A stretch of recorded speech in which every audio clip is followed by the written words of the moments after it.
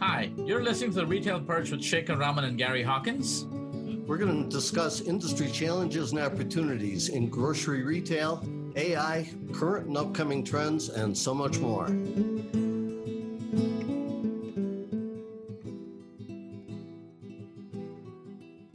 Hey folks, welcome back to another episode of The Retail Perch. And I know we took a week's gap there in between, Gary, just trying to enjoy the weather and kind of stay cool in this heat, I guess.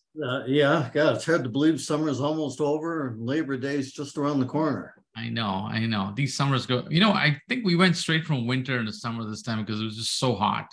And it's still hot next week, but hopefully you guys out there are staying cool. And I want to appreciate your support for this podcast. And we are, I think before the end of the year, we'll be finishing our 100th episode. So here we are in the last quarter of our run here for the year. But today we have a very interesting guest, one more interesting guest at the Retail Perch, and somebody with a lot of experience and very, varied background. So I want to welcome Russ Hawkins, who is not, by the way, a cousin of Gary Hawkins. I just want to let you guys know. Before you think that we're sourcing our guests from internally in our family. Total coincidence. Exactly. It's total coincidence. But Russ comes to us from a huge background, including, I see, Lucent Technologies, which used to be my old employer a long, long time ago. But Russ, welcome to the Retail Perks. Great to have you here. Oh, thank you, Shekar. I'm very happy to be here. And cousin Gary, good to see you too again. Good to see you. Yeah. Let me know when the family reunion is. I will. I'll let you know about that. Yeah. Anyway, so Russ, if you can take a few minutes, just give us a quick background, your career, how'd you wind up with Agilence, what you did before? I can clearly see that you've got very interesting background here. So. Well, I started out, I'm from Boston originally and started out in the telecommunications business, actually, working for originally New England Telephone and then a variety of names over the years, ultimately ending up in Lucent. And in the late 90s, I, like a lot of people, became very interested in what was happening in the networking business and the technology business, and ended up trying to get into an entrepreneurial role, and ended up working for first a data communications company up in Connecticut, then a high performance computing company down in Pennsylvania, before I got into the software business. And Agilence is a data analytics company focused on retailers and restaurant chains. We typically are dealing with companies with hundreds of locations. And we started out in the restaurant business, specifically looking at asset protection and loss prevention opportunities with our software package. And over the years, we've evolved dramatically beyond that into a variety of other areas. We have about 34 grocery chains that use our technology, about almost 1,000 locations each, so close to 30,000 grocery stores across primarily the United States. We do a little bit in convenience stores as well, and a little bit in drugstores, which in my mind are, at least the front end of drugstores are very much like grocery stores. At least they're evolving that way. And so, as we've evolved, we've helped our customers solve problems in the revenue management and customer attraction and retention area. We've built on our asset protection business to include things like labor management and inventory management. And then finally, we do a number of use cases around compliance, both compliance with external laws like money laundering and age verification and those kinds of things. But more importantly, helping our customers get alignment on strategy and culture from the boardroom to the stockroom, as I like to say it. So we've got about 70 people based in New Jersey, and we're growing at about 40% a year as people take advantage of our technologies. That's really cool. That's fantastic. So primarily, this is a data analytics platform that's providing insights around those three key areas, right? So that's correct. Yep. That's correct. Revenue, I guess you're giving a view into revenue, labor management, and I guess loss prevention. That's like you said. Yeah, I would call it revenue management, revenue management. Okay. Cost and expense controls, and compliance would be the three areas that we talk about. But there's lots of sub areas in there. And right. one great thing about our technology is that we don't know the full extent of how to use it. One of the things that we have done with our customer base is to encourage a community idea, sharing among the customer base. And most of the good ideas about how to use our product come from our customers. And we're smart enough to say, okay, they know it better than us. So we'll take what they're suggesting and we'll share it with the rest of the group. And that whole kind of community ecosystem has proven to be a tremendous asset for us as we've built our business. Nice. So I'm clearly technology has had, and the evolution of machine learning and AI must have had an impact on some of the processes and how you're able to manage this large volume of data. So what's some of the things that you think have happened in the last 10 years that you could not do before? Well, I think there's at least half a dozen, probably more areas. One that you guys know well is in the whole personalization area of messaging and of promotions and the whole loyalty, the evolution of the loyalty business. But, there's a number of other things that are going on. In our background, from reducing of losses in the business, the kind of combination of computer vision with visual artificial intelligence has driven a lot of opportunities and a lot of use cases for us. Could be as simple as analyzing the processes that go on inside the stores, looking at process automation and those kinds of things. With the evolution of some of the other technologies that have come on board, self-checkout, for example, is heavily leveraging things like computer vision to help improve both throughput as well as giving the grocery managers confidence that people aren't just walking out of the stores with things. It becomes it's useful to have some of these technologies in combination.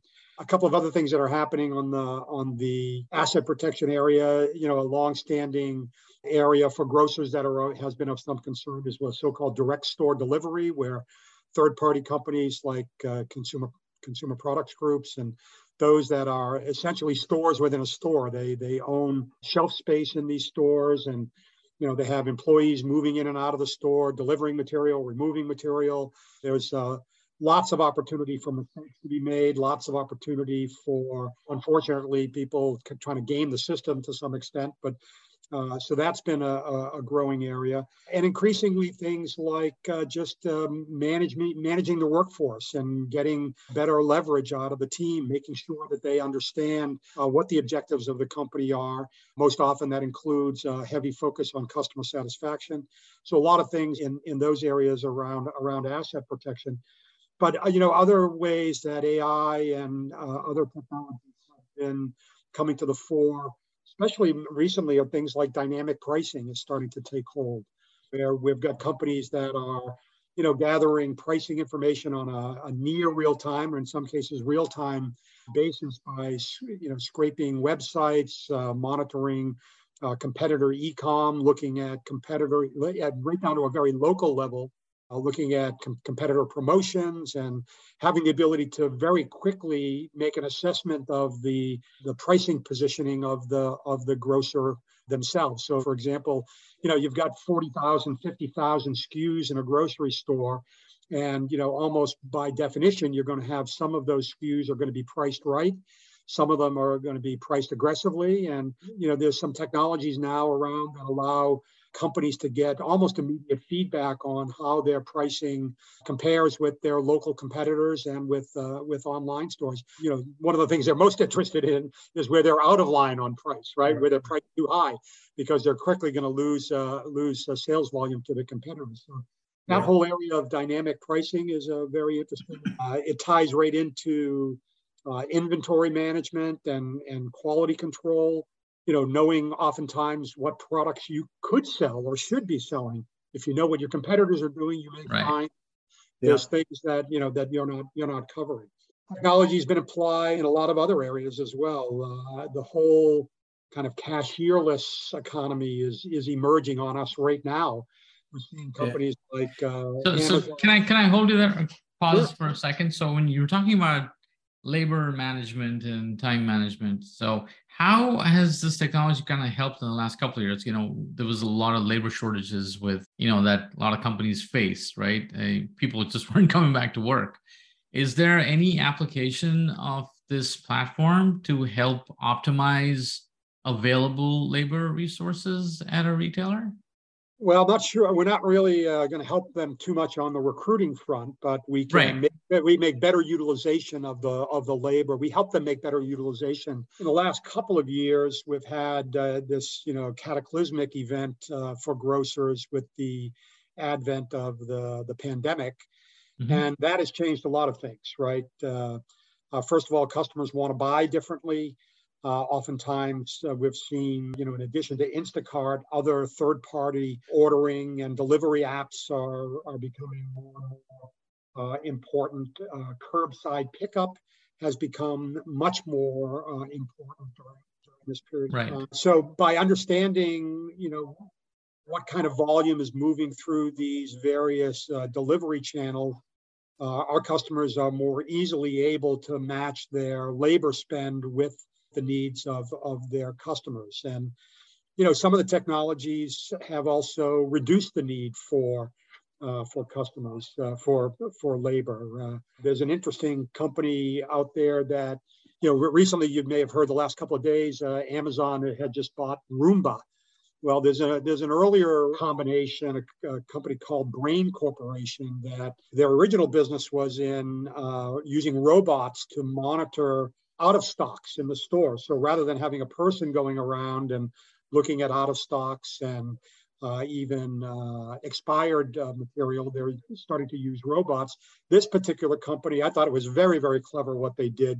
They acquired a company that did kind of Roomba-like, but grocery stores have these big machines that will scrub the aisles at night. And so this software company went out and bought a robot company, and they mount their cameras on these machines that do cleaning the floors at the same time that they're doing inventory.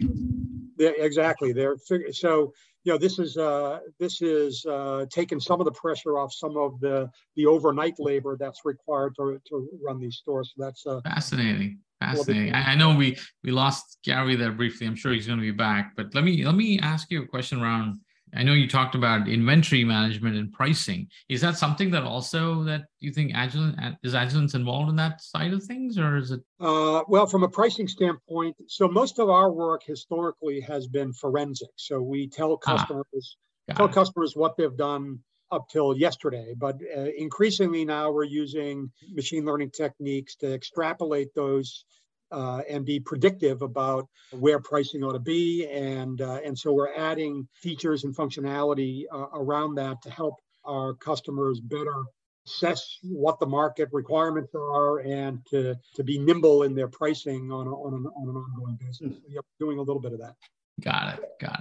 So, Russ, I spent a little bit of time on your website going through everything, and it looks like you also do some work around promotion analysis and helping retailer understand what promotions are effective versus not effective. Absolutely. And most of the time what we're doing is we're providing a tool that allows the people responsible for those functions inside the business to make better, quicker decisions. Time to data is critical today. And so, from a promotion standpoint, there's often the way the process has historically worked is, a marketer in headquarters will come up with an idea of a promotion and even loyalty programs. And, they'll have a theory about how a loyalty program or a promotion is going to impact sales. And oftentimes, historically, they've had to wait certainly days, but oftentimes weeks or months to determine whether that promotion was effective or not effective. Did it achieve the goals that it was laid out for? And we give our customers near real-time ability to assess that. So if they're breaking a new promotion, we can tell them, first of all, are all the stores honoring that promotion? Is the promotion having an impact across the way? And a lot of times there are stragglers. There are stores that didn't put the promotional material out, or they didn't implement. They didn't get the signage out. They didn't get the actual inventory out onto the floor. So we help them understand the effectiveness of the program. And increasingly, we're helping them predict whether particular promotions are going to achieve the goals. So there's a feedback loop there that helps them design better promotions and get better, incremental improvement over time and get better and better at what they're doing. So we're embracing a lot of these areas, and that's an example of the kinds of things where customers are teaching us, right?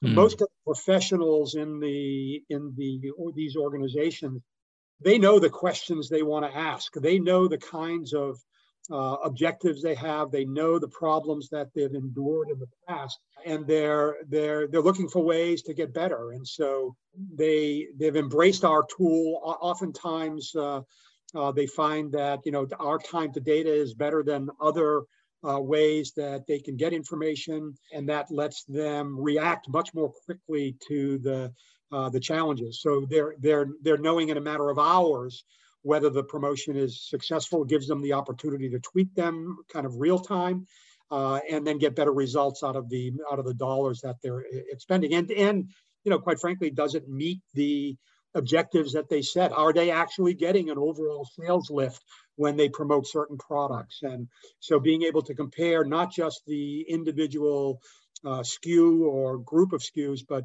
also to determine whether the overall volume right, kind of like what's the halo effect of the promotion, right? Exactly. Right. Yeah, that's cool.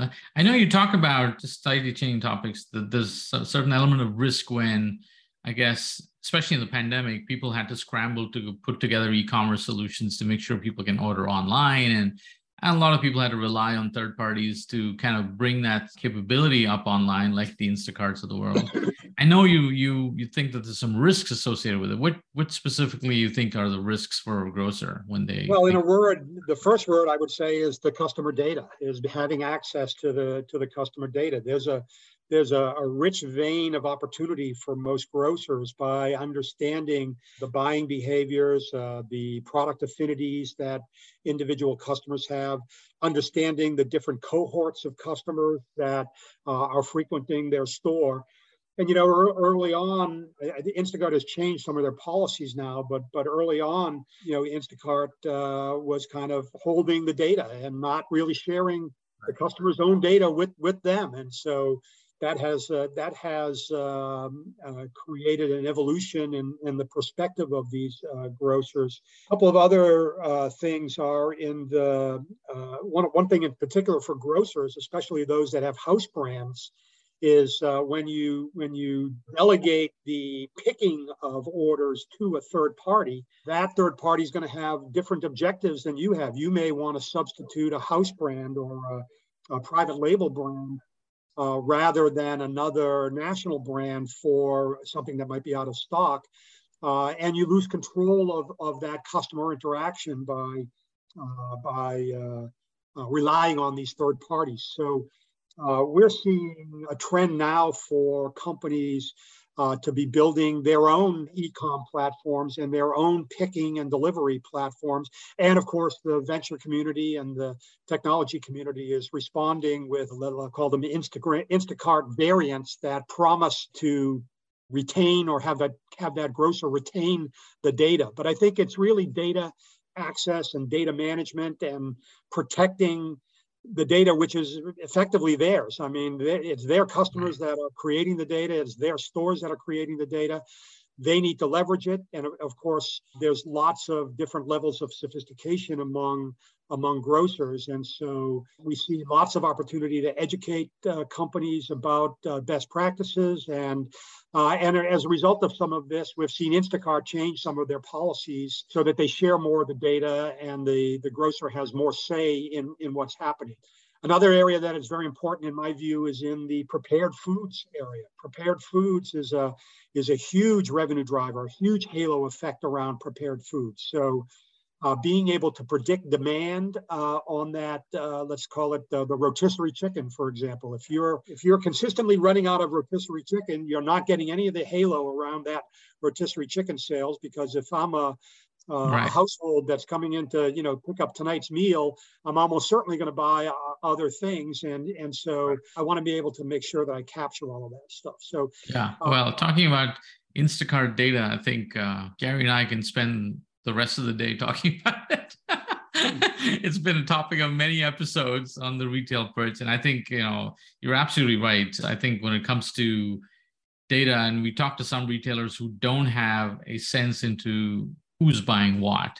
And it's a little scary sometimes because you feel that they're flying completely blind, all right? They have no idea. All they know is aggregated sales by category and store, and they don't know the makeup of their customers, their behaviors, or if there's a change in trends. It's all, by the time you know it, it's too late, right? And you can't really, even if you do know it, you don't know how to reach these customers because you don't know who they are. So, it's just a lot of issues when you don't have, and I think even people like Walmart, who've largely been price driven, are slowly starting to think about implementing a loyalty platform of some sorts, right? I think Walmart Plus is something along those lines is in the works. So, I can imagine that, it's impossible. I mean, when you start looking at data, which is customer identified, and you can easily draw inferences and insights, you wonder what people without that data even do.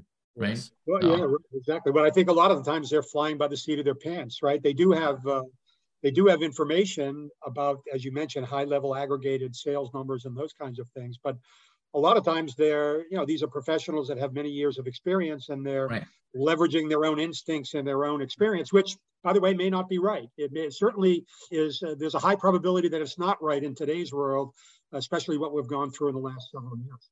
Sure. Yeah, well, as retail competition continues to evolve and we see more digital native companies getting into retail, and certainly Amazon is, the big one, but digital natives are much more data savvy, and they just couldn't imagine, I think, doing business without all this data.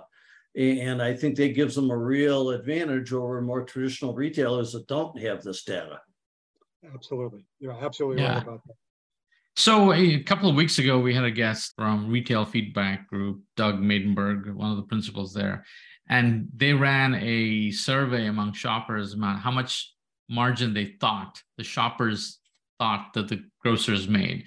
And apparently they all thought that the grocers make about 30% profit. Oh my God. Right? That's the perception, which, obviously Gary and I laughed at that. Like, they're kind of like living by the skin of their teeth. Oh, we all know, how low the margins are in supermarket. And given that, obviously, loss prevention, shrinkage, all that becomes super important, right? And so, what do you, from what your vantage point, what are you seeing as, ways that grocers could maybe save some of that margin? Where are they losing it that's preventable, you think? Well, some of the things we've already talked about, part of the answer here, the prepared foods obviously is higher margin stuff and it has a big halo around that. But, there's really kind of, usually I think of it as this kind of three categories of losses. There's expected losses, right? You have perishable goods, the deli and the fruits and vegetables, and even prepared foods, where managing the production and the availability of that product, reducing the amount of waste that you have to dispose of, can be very significant and it can help. If you can get a better handle on that, be better able to predict volumes, better able to predict categories and individual food items, that the demand for those things is going to make you better at inventory management and reduce this so-called expected shrink, as they describe it. The two other areas is kind of what I call accidental and intentional losses, right? So unfortunately there are intentional losses, right? Which is you have the unfortunate situation where some of your employees are your silent partners. You don't really know that they're your partners, but they end up being your partners. And so things like sweethearting, also known as passing, is something that's pretty common in grocers. Some of the things that you can do there is look for affinity among products, right? I'm buying cocktail sauce, but I'm not buying any bags of shrimp. I wonder what I'm dipping the shrimp into. So looking at those kinds of things, looking at affinity between employees is another area in the whole sweethearting and passing area. A greatly emerging area, one that's accelerating now, being done on a standalone basis, but in places like Amazon and others. But self-checkout is becoming more and more important. It's helping. Partially, the embrace of this more recently is partially a reflection of what we were talking about earlier in terms of labor availability, and it makes grocers very, very nervous. They've been very, very slow. The technology's been around for a long time, but they've been relatively slow to embrace it because of fear of losing lots of material. And so now with computer vision and other techniques, they're able to get confidence that these self-checkout operations can be done and can be done efficiently, and without the annoying place your item in the box, place your item in the bag that kind of plagued some of the early deployments of self-checkout. So monitoring self-checkout and having the ability to analyze performance of those self-checkouts, looking at data analytics along with artificial intelligence is helping them improve that and get more confidence. And that pays dividends in multiple ways. It better serves customers because many customers want to have that, the frictionless checkout process, and it also reduces labor costs on their part. Now we're seeing the evolution of smart carts and apps that have not only the ability to have you self-serve, but also provide maps of where the items that you're looking for are in the store. So the shopper can move very effectively and quickly through the store. I know that for me, historically in my family, I didn't do much of the shopping, and when my wife gives me a shopping list, I end up taking twice as much time because I don't know where anything is, and I have to walk around the aisle, search for this. Russ, you're talking about the origin story of Bird's Eye. That's how we started. And that's why because I couldn't find half the things in a supermarket. And so hopefully you give good credit to your 11-year-old daughter at the time, I guess. Yeah. It keeps coming up, and we're still negotiating. So. Russ, go ahead. So Russ, you just mentioned like smart carts. I'm wondering if you are working with any retailers where you've got access to some of these new data streams like smart carts or computer vision like Amazon's just walk out technology where they're monitoring the entire store, because I got to believe there's some just incredibly powerful insights that come out of that new data. Absolutely. And that's really the foundation of our company, which is to essentially aggregate all of the available data in the store and then manage it. So we harmonize the data so that it can be compared with other data sources. We have under development now a benchmarking product. So when we do this harmonization of the data, we're doing it in a way that will allow us to compare performance from one grocer to another, so they know how they're doing against a peer group. Today, we bring in pretty much every transactional data source. Typically, our customers start with half a dozen data sources. We bring in the POS transaction log in a very, very granular detail. We bring in the e-com feeds that they have. The store file, which often has inventory component to it. Some stores have different product mixes than others. The employee file, specifically the item file, so everything that they sell, and often the loyalty information. And increasingly, these other data sources are being incorporated into our databases. After we harmonize this stuff, what we do is we enhance it and we improve it by adding operators. They can be mathematical or statistical operators, and we make them accessible to our customers. They can take this resulting database ask questions of it using a data analytics tool that we provide to them. And so we're really all about bringing all the relevant data into the database and making it easily accessible to our customers. What I mean by easily accessible is you don't have to have a PhD to figure out how to ask your questions. You can ask your questions in basic math terms or in basic English terms, and you can get the answers that you need now, and that allows you to make better decisions on a much more timely basis. So yeah, the evolution of those kinds of technologies, RFID technologies is another one that's we're incorporating into the solution. And from our view is the more the merrier. The more data that we can aggregate, the more valuable we can make the databases that we're creating, and the more valuable our tool can be for helping customers answer the questions that they already know. Like I said, we're not going to tell a marketer how to do their job, but we're going to give them a tool that lets them do their job better. That's what we're all about. Oh, fascinating. So let's see, we're about a few minutes to the end here. I got a question for you. And this has, I guess, been a topic, especially during the pandemic. A lot of people brought this up because e-commerce was booming, and, e-commerce was growing at a rate that people didn't anticipate. And I think we're seeing now that e-commerce at most stores is kind of hit a plateau.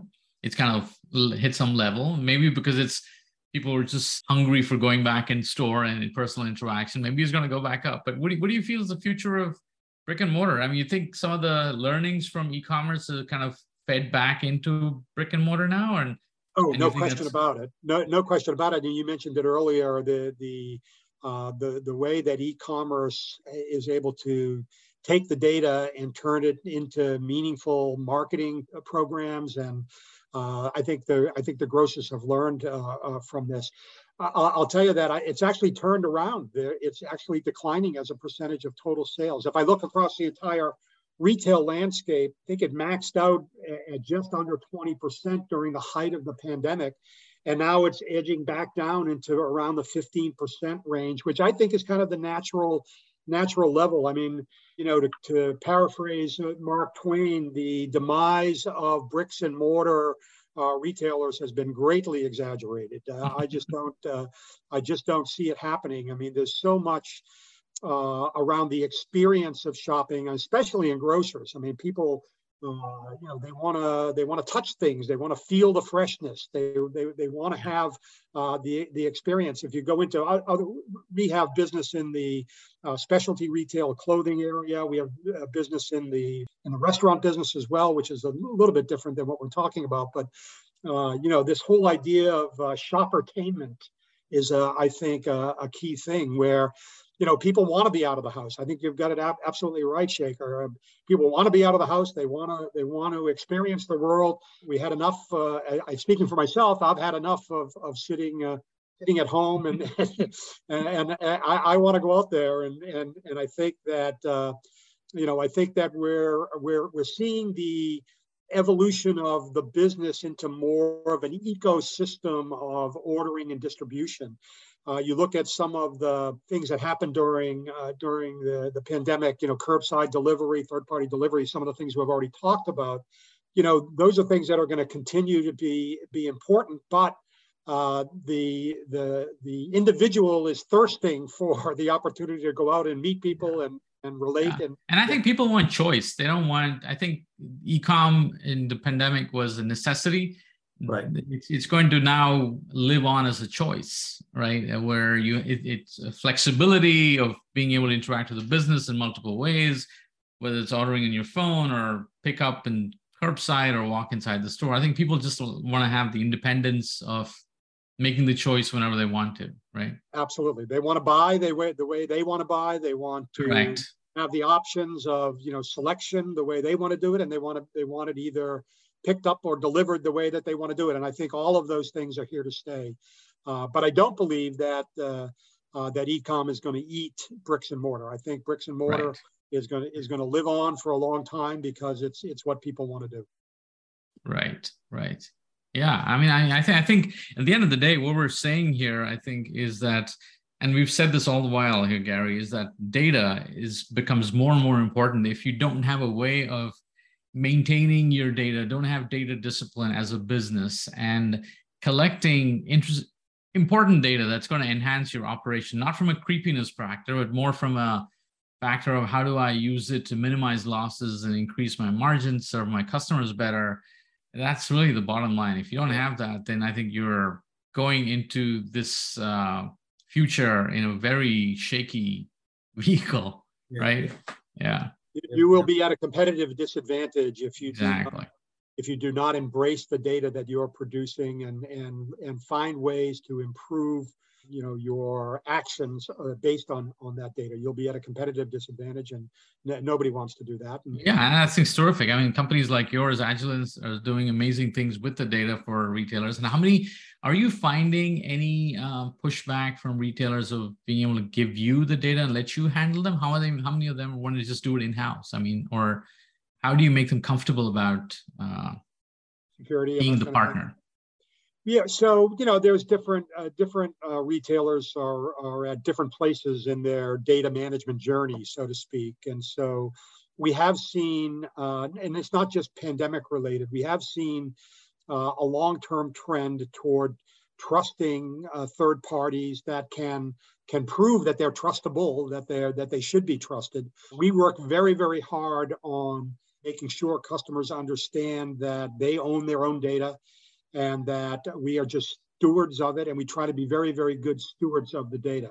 So we invest a lot of our time and energy on securing the information, making it easily accessible to our customers, and really providing this tool that gives them the ability to ask questions the way that they want to ask the question. So we make big investments in data security. We make big investments in communication security, in terms of the way they get it to us and the way we give it back. We have had some situations where customers have been reluctant to give up the data. Mostly that's been driven by IT organizations that are crawling through their own evolutionary path as well. Mm-hmm. But more and more today, we're seeing people get comfortable with SaaS-based applications, software as a service applications. We're able to convince our customers that their data is secure with us, that we won't mishandle it, and we won't make it available for anything that they don't want it to be available for.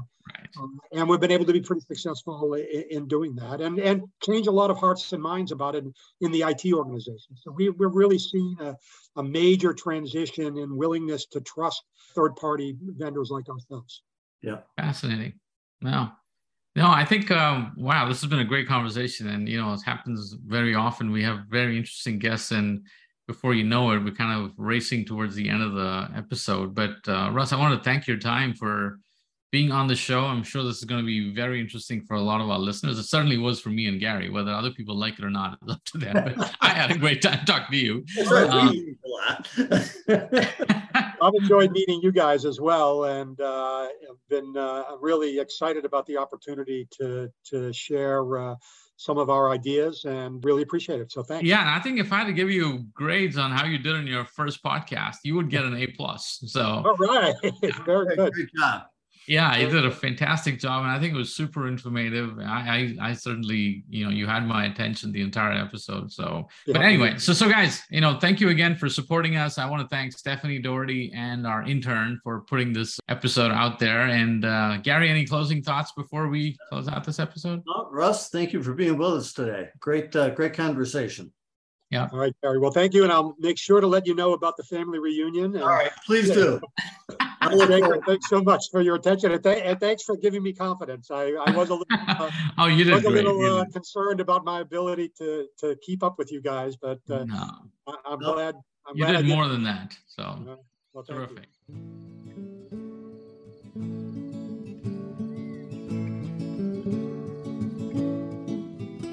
Make sure to join us every Monday and connect with us at The Retail Perch on Instagram and Facebook. And if you have any questions, feel free to email us at theretailperch@birdseye.com. Until next time, this is Shekar. And this is Gary, signing off.